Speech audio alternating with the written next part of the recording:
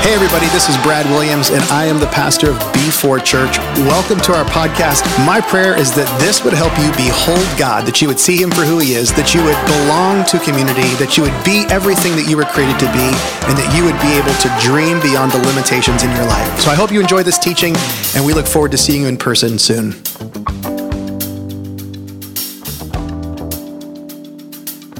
Well, hey everyone, welcome to the B4 podcast. My name is Alex. I'm Ashleigh, and today we have with us Pastor Mark Nicklas. Mark, we're really happy to have you, man. And we have had a series of different interviews of pastors on our staff that have gone out to plant churches. We've called the sort of network sister of churches over the last few weeks. And today, you have been a part of B4 for 18 years? Is that right? 18 years. Yeah. And you serve on staff here in our missions and outreach, local and global. And we wanted to bring you in just to get a glimpse of who you are. And also, what does it look like for our church to be engaged in the mission of God here locally, but also internationally? So we're really excited that you're here, man. Okay, I'm glad to be here. We're kind of moving to, we've seen how we are being the church with our partner churches kind of like in other places, but now we want to hone in on what does it look like for us to be the church here in the city of Beaverton in our own community. And I know that's something that you're passionate about. Yeah, I am. So tell us a little bit about how you ended up where you are. How did you become a pastor? How did you end up being the missions and outreach person? A little bit about that story. Yeah, what a long, strange trip it's been. That seems to be a common theme. Actually, I spent years in the business world and was fairly successful. I mean, I was doing well. And God got a hold of me when I was in my early 30s, and I had not had a Christian experience prior to that, other than I did grow up in a liturgical church, but it really wasn't something that I would felt a part of. And God was on a hunt, and He got a hold of me. Primarily just through reading His Word. That's really what got me. And in reading His Word, I heard His voice and I responded. I wanted to know Him. And when I got to know Him, it changed everything. It changed the entire trajectory of my life, my wife's life, our family life. And God came and lived with us. Jesus came and lived in our house. And when that happened, I began to have much more interest in serving God. I was a volunteer here at Beaverton Foursquare. It's the first church we became a part of, and I started to volunteer. At one point, I felt like God was saying, I want you to be a little better educated, so I went and started seminary. It was a habit that I didn't end up finishing until I got my doctorate, so I just kept going and learning and learning. But it was really important. It was a good thing for me to do. It was specifically important for me to go and learn those things. But I'm going to tell you, the real place where ministry grew and became such a part of our life was just serving in the church. I worked most of that time. I had a chance to be a senior pastor for 3 years. We called a tent maker. That's that we tip our hat to the Apostle Paul. Since he worked, I worked, and I was also a pastor of a church. And in about, I think it was 2004, Randy Remington, knowing I was doing a lot of those things, and actually asked me to start the Alpha program here, asked if I would be interested in being part of the staff. So I started the staff, and I've now been here, as you said, for 18 years. Now, there's a part of your story, a couple parts that I would love to revisit, if you would let me. I know you, and we've got a chance to get to know each other over the last 7 years that I've been here. And I remember you sharing with me that when you came to faith in Jesus, you were, and you said you fell in love with Jesus through reading His Word, but you were actually at like some Christian networking business thing, and you did not go because you were interested in Jesus. No. You went because you were interested in the network for business. Yes, exactly, yeah. Well, I considered myself Christian. I didn't know that there was anything more than, I grew up in a church kind of environment, so I'm Christian. And when I was invited to this thing, it was a lot of business leaders, and I was real psyched to go and make contacts and find a few clients and, sell some wares, So when I showed up, I sat at a table with a group of people, and I began to, in my prideful and eloquent way, kind of own the table and be cool. And one of the guys there was really a history buff, and so am I. I especially loved World War II history. I love Civil War history, Revolutionary history. I really know it, and I enjoy it. So we ended up with this fun kind of discussion, and everybody was engaged. Everyone was watching us, and I knew this was awesome. And at one point, all eyes on Mark. It was great. You know, I was in the room. And at one point, the guy I was talking to began to reference things that were from a completely Christian and biblical worldview that I didn't know. And I started to get a little bit tripped up in my conversation, and it was getting a little awkward, and I wanted it to kind of stop. And at that point, he looked at me and he said, "Have you ever read the Bible?" And I said, "Yeah, of course. I grew up in church. We read it every week." He goes, No. I mean, open it up and read it, one end to the other. And I said, "Well, no." And he goes, "Wow." He goes, "For someone who knows so much about history, you're absolutely ignorant of the foundation of Western culture." That's a bit shocking. And I looked at this guy with this is a challenge, and I will beat you. I did. First of all, I looked at him with the steeliest eyes I could that said, "We're done now." Yeah. You just embarrassed me. I was completely embarrassed. Yeah. I mean, it was an awkward moment for everybody at the table. And he had the audacity to hang around afterwards to wait to say hi. He stood by the door, and I was saying hello to other people I knew. I avoided leaving until I couldn't help it. And I was going to walk by. "Hey, it was so nice to meet you. Hey, if you ever want to get a hold of me, here's my card." And all I could think of was, man, I'm going to tear this up on the way out the door. Hey, but you made a connection. You networked at that You did network, just not the way you wanted to. I did. But I immediately, like that day, I went out and bought a Bible. Wow. And I spent the next month reading that Bible, cover to cover. Wow. And I only did it so that I could, in my prideful way, send a note to this clown and say, "Okay, I read it, so what? I knew all this." But that's not what happened. I met Jesus instead. Wow. Yeah. Did you ever get in contact with that guy again? Yeah. Oh, yeah. Okay. I contacted him. I thanked him and got to know him a bit. He was actually a pretty big deal in the world of Christianity. I mean, a well-known man. Interesting. And he was kind and thoughtful, and That's really I got to meet him when I went to Washington D.C. Was where he was out of. He had a ministry out of Washington D.C. called International Ministries. But it's awesome. amazing that like competition and a little bit of pride and embarrassment led you to the feet of Jesus. I think that's awesome. Yeah, that was my Achilles heel. Okay. You said another thing in it all, and I just couldn't help but laugh. You said you needed to be more educated.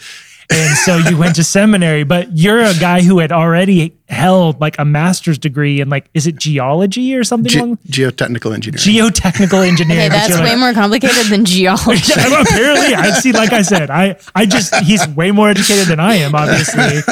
But it's interesting because I learned from you one day. We were in the back, you and I, which we're both not small humans, but we were in the back of a, what is the electric hybrid cars? The Honda Prius. Yes. Toyota. Yes, my bad. Yeah. Sorry, Honda and Toyota. I got you confused. We were in the back of a Prius, and you shared this long story about how your background in geotechnical engineering kind of came into your current world as well, and some of the work that you were doing. And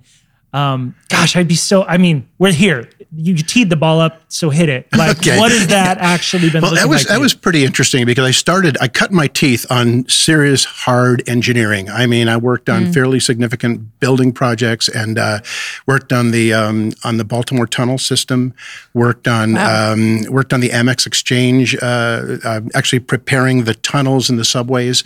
I worked on mine subsidence, dams, a lot of different projects early in my career. That's what I started doing. And one of the things I had to do a lot in that was groundwater and hydrology. So that's a normal part of what you do when you're doing that kind of engineering. And once I got into project management, and pretty soon I was into more of the executive side of the business. And I ended up moving into a much more corporate executive type of role in my career and really moved far from that level of engineering. And I just always thought it was a nice little stepping stone. And then I was in Haiti, and there was a real need for water. The water there, all the systems had been broken, and people were drinking surface water, and they were getting sick. And so I got involved in coming up with water solutions. There's another man at the church here who also he's got a background in hydraulic engineering. So he did the above ground, I did the below ground. Perfect partnership. We both started doing water systems for people who are really distressed throughout throughout that area. And I found, what's this riot? I haven't done this kind of engineering since I was paid for it. And now we're doing it as part of our ministry. And it's led to a lot of projects. We've done projects in India, Nepal, Guatemala, the South Pacific, and quite a few places, and most recently in Venezuela, which we did over the internet and through translators. That's amazing. And put in a municipal insane. system to care for a village of 500 people who had not had running water for 5 years. Right. Which this stuff evolved into your doctoral thesis and project, right? Yeah, I actually talked about how to train people in doing this. Really, it's a community development through water. And how to train people who are not engineers. They're not able to do this kind of thing, but we came up with stepping stones, Jim and I, Jim Pringles, the hydraulic engineer, that could be very useful for people to be able to go into their community as a pastor and bring one of the most needed things they have. So it really does show the church, when the pastor leads this kind of thing, as caring for the community, which is right out of my heart for what the church can be doing. Now, what did God teach you personally about using some of this stuff that you kind of tucked away as stepping stones, years later? What are some of the lessons that you learned from that? Well, I mean, God doesn't waste stuff we do. I just felt like this was so funny that this would come back. I never expected it to. There was a time or two I thought, would that ever be something I'd dust off? And I just didn't think it. But when I think of all the years that were put into learning that God had a purpose of that. There's another one too. In high school, there were different languages I could use. I decided to learn Chinese. And slightly random choice. Random choice, right? Yeah. And later it developed where did you go to high school? In New York. In New York. Yeah. So not a huge necessarily Chinese population. I actually grew up in Illinois, but at my high school last year I spent there, and my last 2 years, and I learned Chinese. Definitely not that many Chinese people in Illinois. I've lived there too. And so it was just fun. I learned it, and it's so interesting that throughout my life, my relationship with people who are Chinese, by language, by culture, has just been constant until finally I had a chance to minister in China on behalf of our church. And it's helpful to know the language, even though I don't remember it as well as I used to. 我会说一点普通话，可是不好。What did you just say? I just said I know some Chinese, but not very well. Could have fooled us. Your accent sounded good to me. Yeah. I don't know. Yeah, they say I have a Beijing accent. Must have had a Beijing teacher in high school. And so all of this background of yours has led you to this place where all of those things God has been using in such amazing ways, and they've helped establish partnerships with our church here locally, but also internationally. And I think it would be really cool if you could just share a little bit. You did already with the water wells, but what are the things that as a church we've been a part of all over the world? Yeah, so many. I'll try to just hit on a couple. One is just China. We've had the longest relationship with China. This goes back to 2007 when I first went there.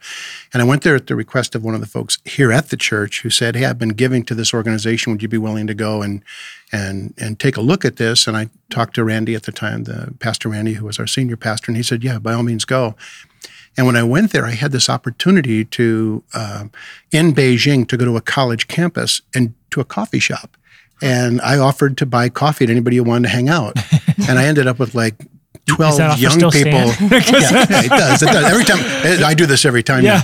But I went there and 12 students came over to practice English with me. And in the course of that, we talked about culture, and I shared openly about Jesus Christ on Peking University campus in a coffee shop, and the students were hungry and wanted to know more.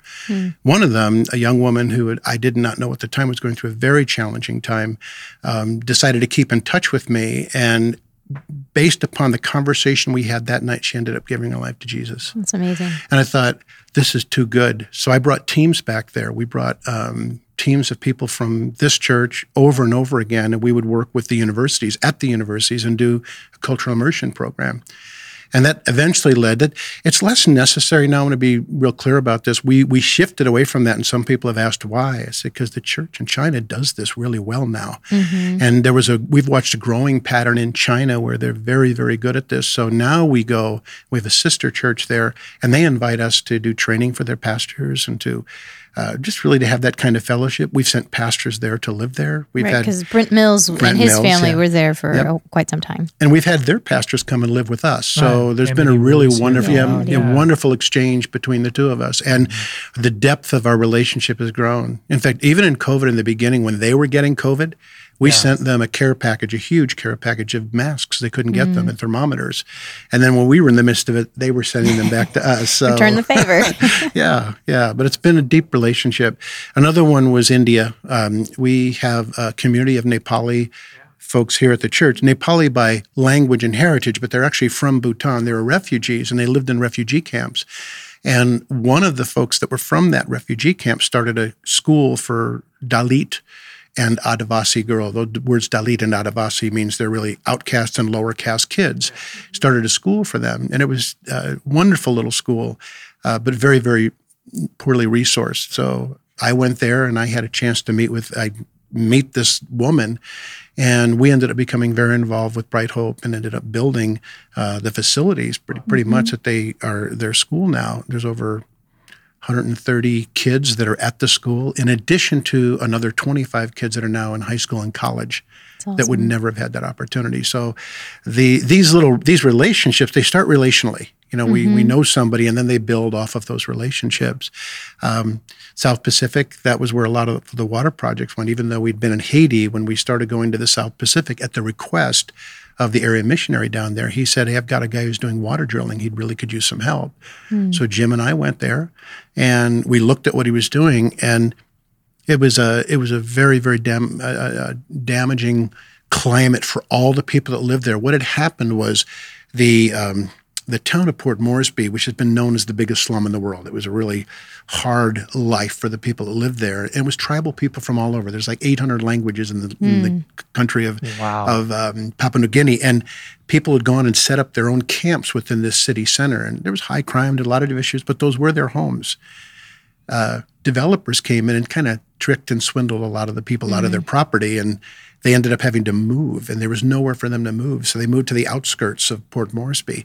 And they were urban people. They drank water out of tanks, and they took buses to their jobs. Now they were living in the woods. They were getting sick. They had children that were dying of typhoid. It was horrendous. So Jim and I had a chance to work with the pastor there to just give him a couple of really simple ways to solve that problem. And I went to villages where they no longer have typhoid. Yeah. Some amazing things that happen just out of our relational connections. Now, there's a book that I think is amazing, and I think everyone should read it. It's called When Helping Hurts. Yes. Yeah. And it's this idea that sometimes in our good intentions to help people, we end up actually making things worse. Yeah. But you said something that was really important, that you and Jim worked with the local area pastor. Why is that part of our ethos, to work with people whose boots are on the ground there instead of just showing up and doing the thing for them? Well, for what you just said, for us just to show up and be the hero and disappear is not very valuable. If we really care about the people that we're getting to know and we're building a relationship, then we both want what's best for each other. And when we do water projects, for instance, we don't touch anything. We don't put our hands on a single PVC pipe. We don't do anything. We don't touch when we put solar pumps in, we don't touch the solar arrays. We just stand there and talk and listen to them and answer questions and do some advising so that they're able to do everything they need to afterwards. And the other thing is, when we first went there, one of the things I wanted to do was to learn how the people we were going to be with learn. And I asked the pastor there, I said, when we come, would you show us how you do your water projects? Can Jim and I just go we'll get in the dirt with you. We'll do whatever you're doing. You show us. And when they showed us, we learned how they learn, which is different from how we learn. They don't read it. They don't do PowerPoints. So they do everything by demonstration and pictures. And so we crafted all of what we wanted to help so that they could do more of this through pictures. That's awesome. And delivered that. That's so cool. You lead teams that go on missions all over the world in a normal climate, right? Obviously, the last year, been a little bit of a moratorium on that kind of stuff. Yeah.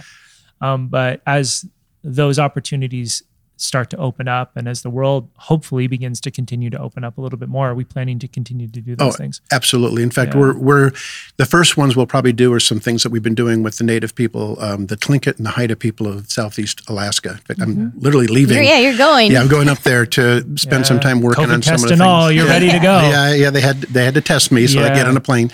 But we're going to start doing those, and those are fairly local. I mean, they're within the country, but it is a different culture. One of the things that when we approached Alaska, we didn't approach it as a 49th state. We approached it as 12 indigenous nations. Yeah. And so when we interface with the indigenous nations, that we want to honor and respect everything they're about. Yeah. And then be able to work together. And it's introduced Jesus to a lot of people. We have a missionary who himself is native. He's the guy I'll be spending the next couple of days with, who has contextualized, if you will, the gospel, even with us people from the lower 48, in a way that they see Jesus for who he is. Yeah, that's so cool. Yeah. So our church here can join those teams. We'll have information in the show notes about ways to connect with you. Yeah. But if, say there's somebody who's wanting to connect to the things that are more local, that are happening in and around Beaverton, the greater Portland metro area, what does that look like for us?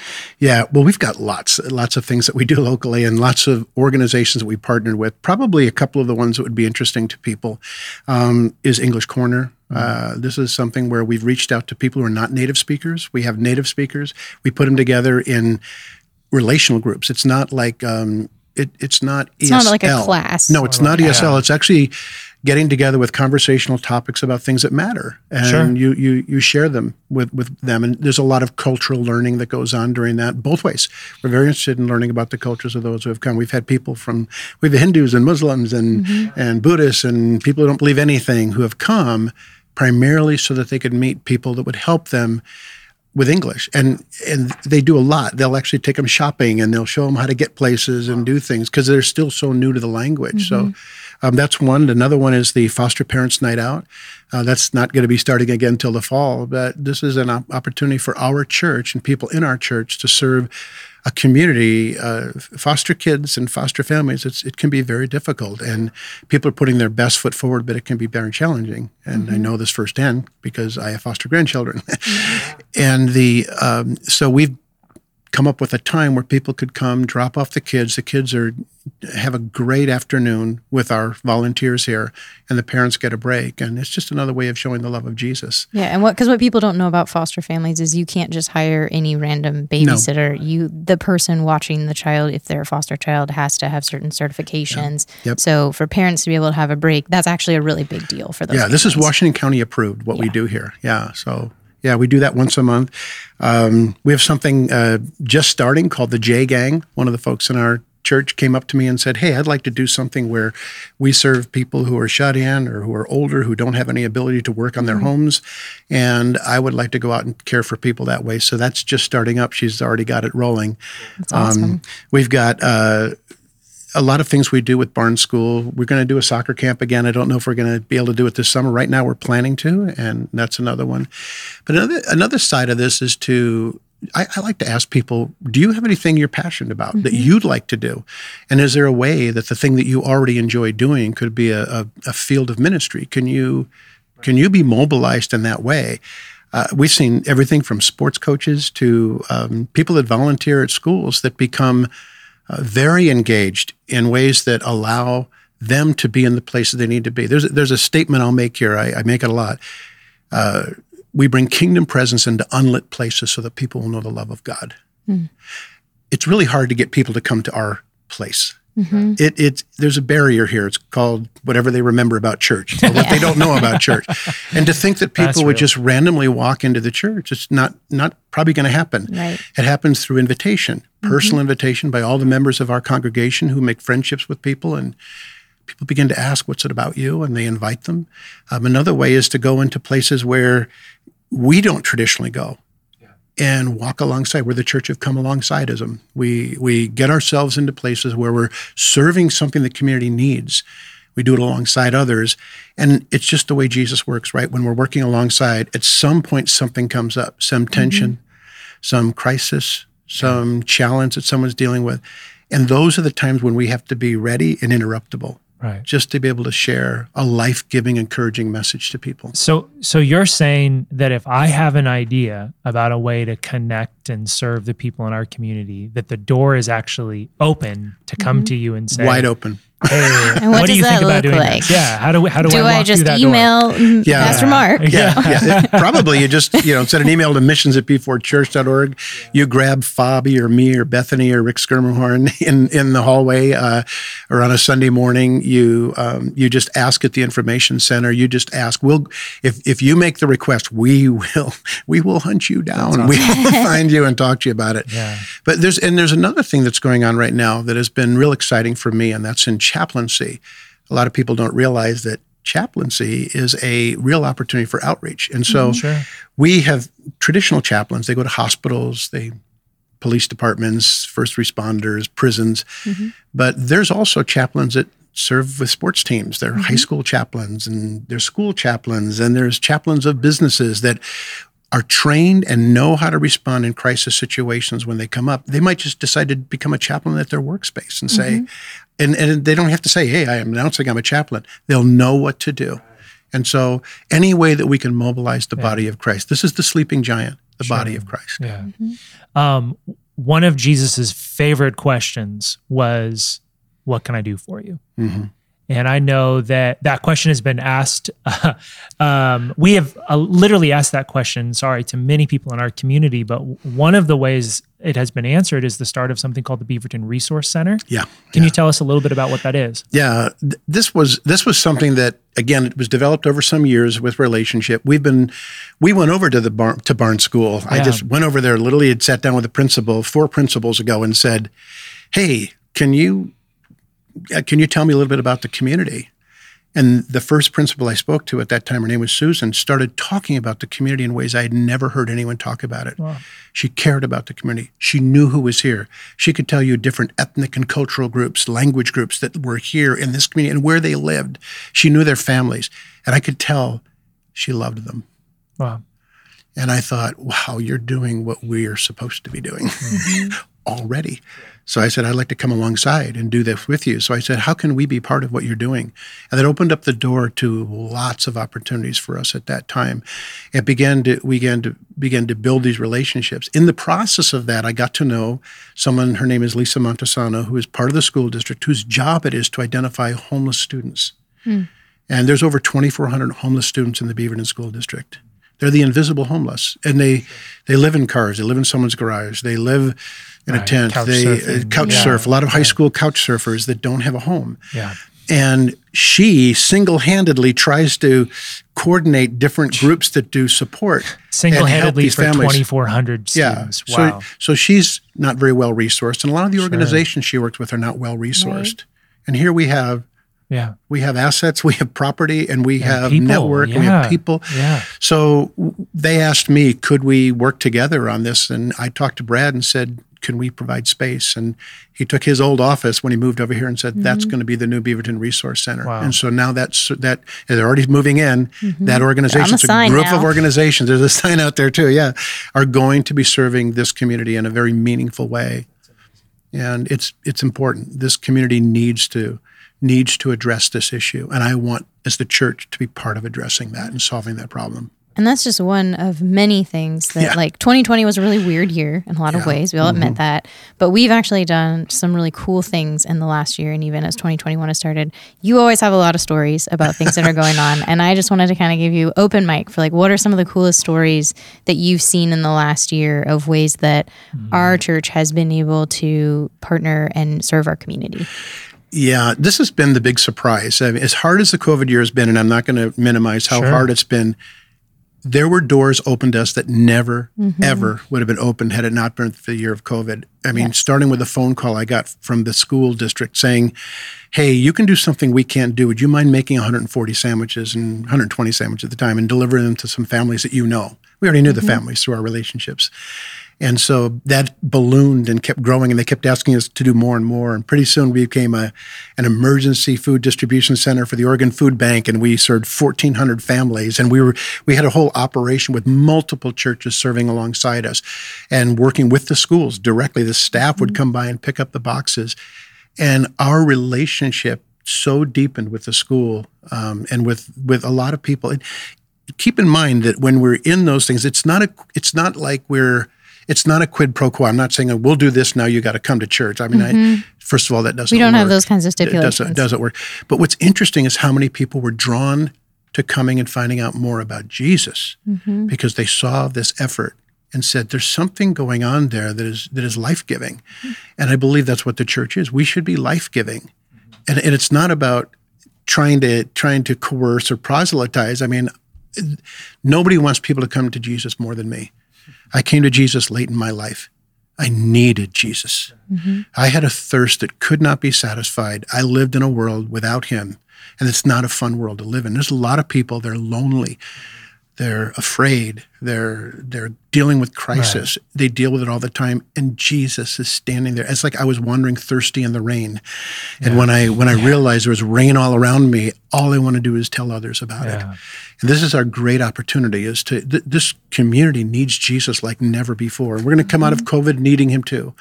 And to me, the greatest thing the church can do is to be there in those places to do it. We had that opportunity. I have another one I've got to share with you. It's so much fun. Please. This one comes with names.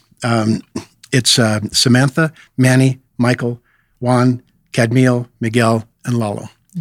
These are 7 young high schoolers that come to our church every day, and they have a little high school pod where they do all of their work. They're seniors. We got to know them when we did a soccer camp over 10 years ago, when they were students at Barnes School. We got to know them and love them. Well, when they get to junior high, they kind of age out. There's no soccer camp anymore, and they're not old enough to serve, so they went into this limbo year. And one of our volunteers, Marty Vogie, who ran the buses to pick the kids up, said to me, "Hey, I want to connect with those kids. Let's go start a basketball club at Meadow Park." So he and I started a basketball club, and these kids were there. They came to join that basketball club. And after we did that, we started inviting them to other things. We invited them, because we liked them. We liked being around them. So we invited them to help with the after-school program. That's another cool thing we were able to do. And they became the homeroom teachers who were respected by the other kids. They were hardworking. They wanted to do well.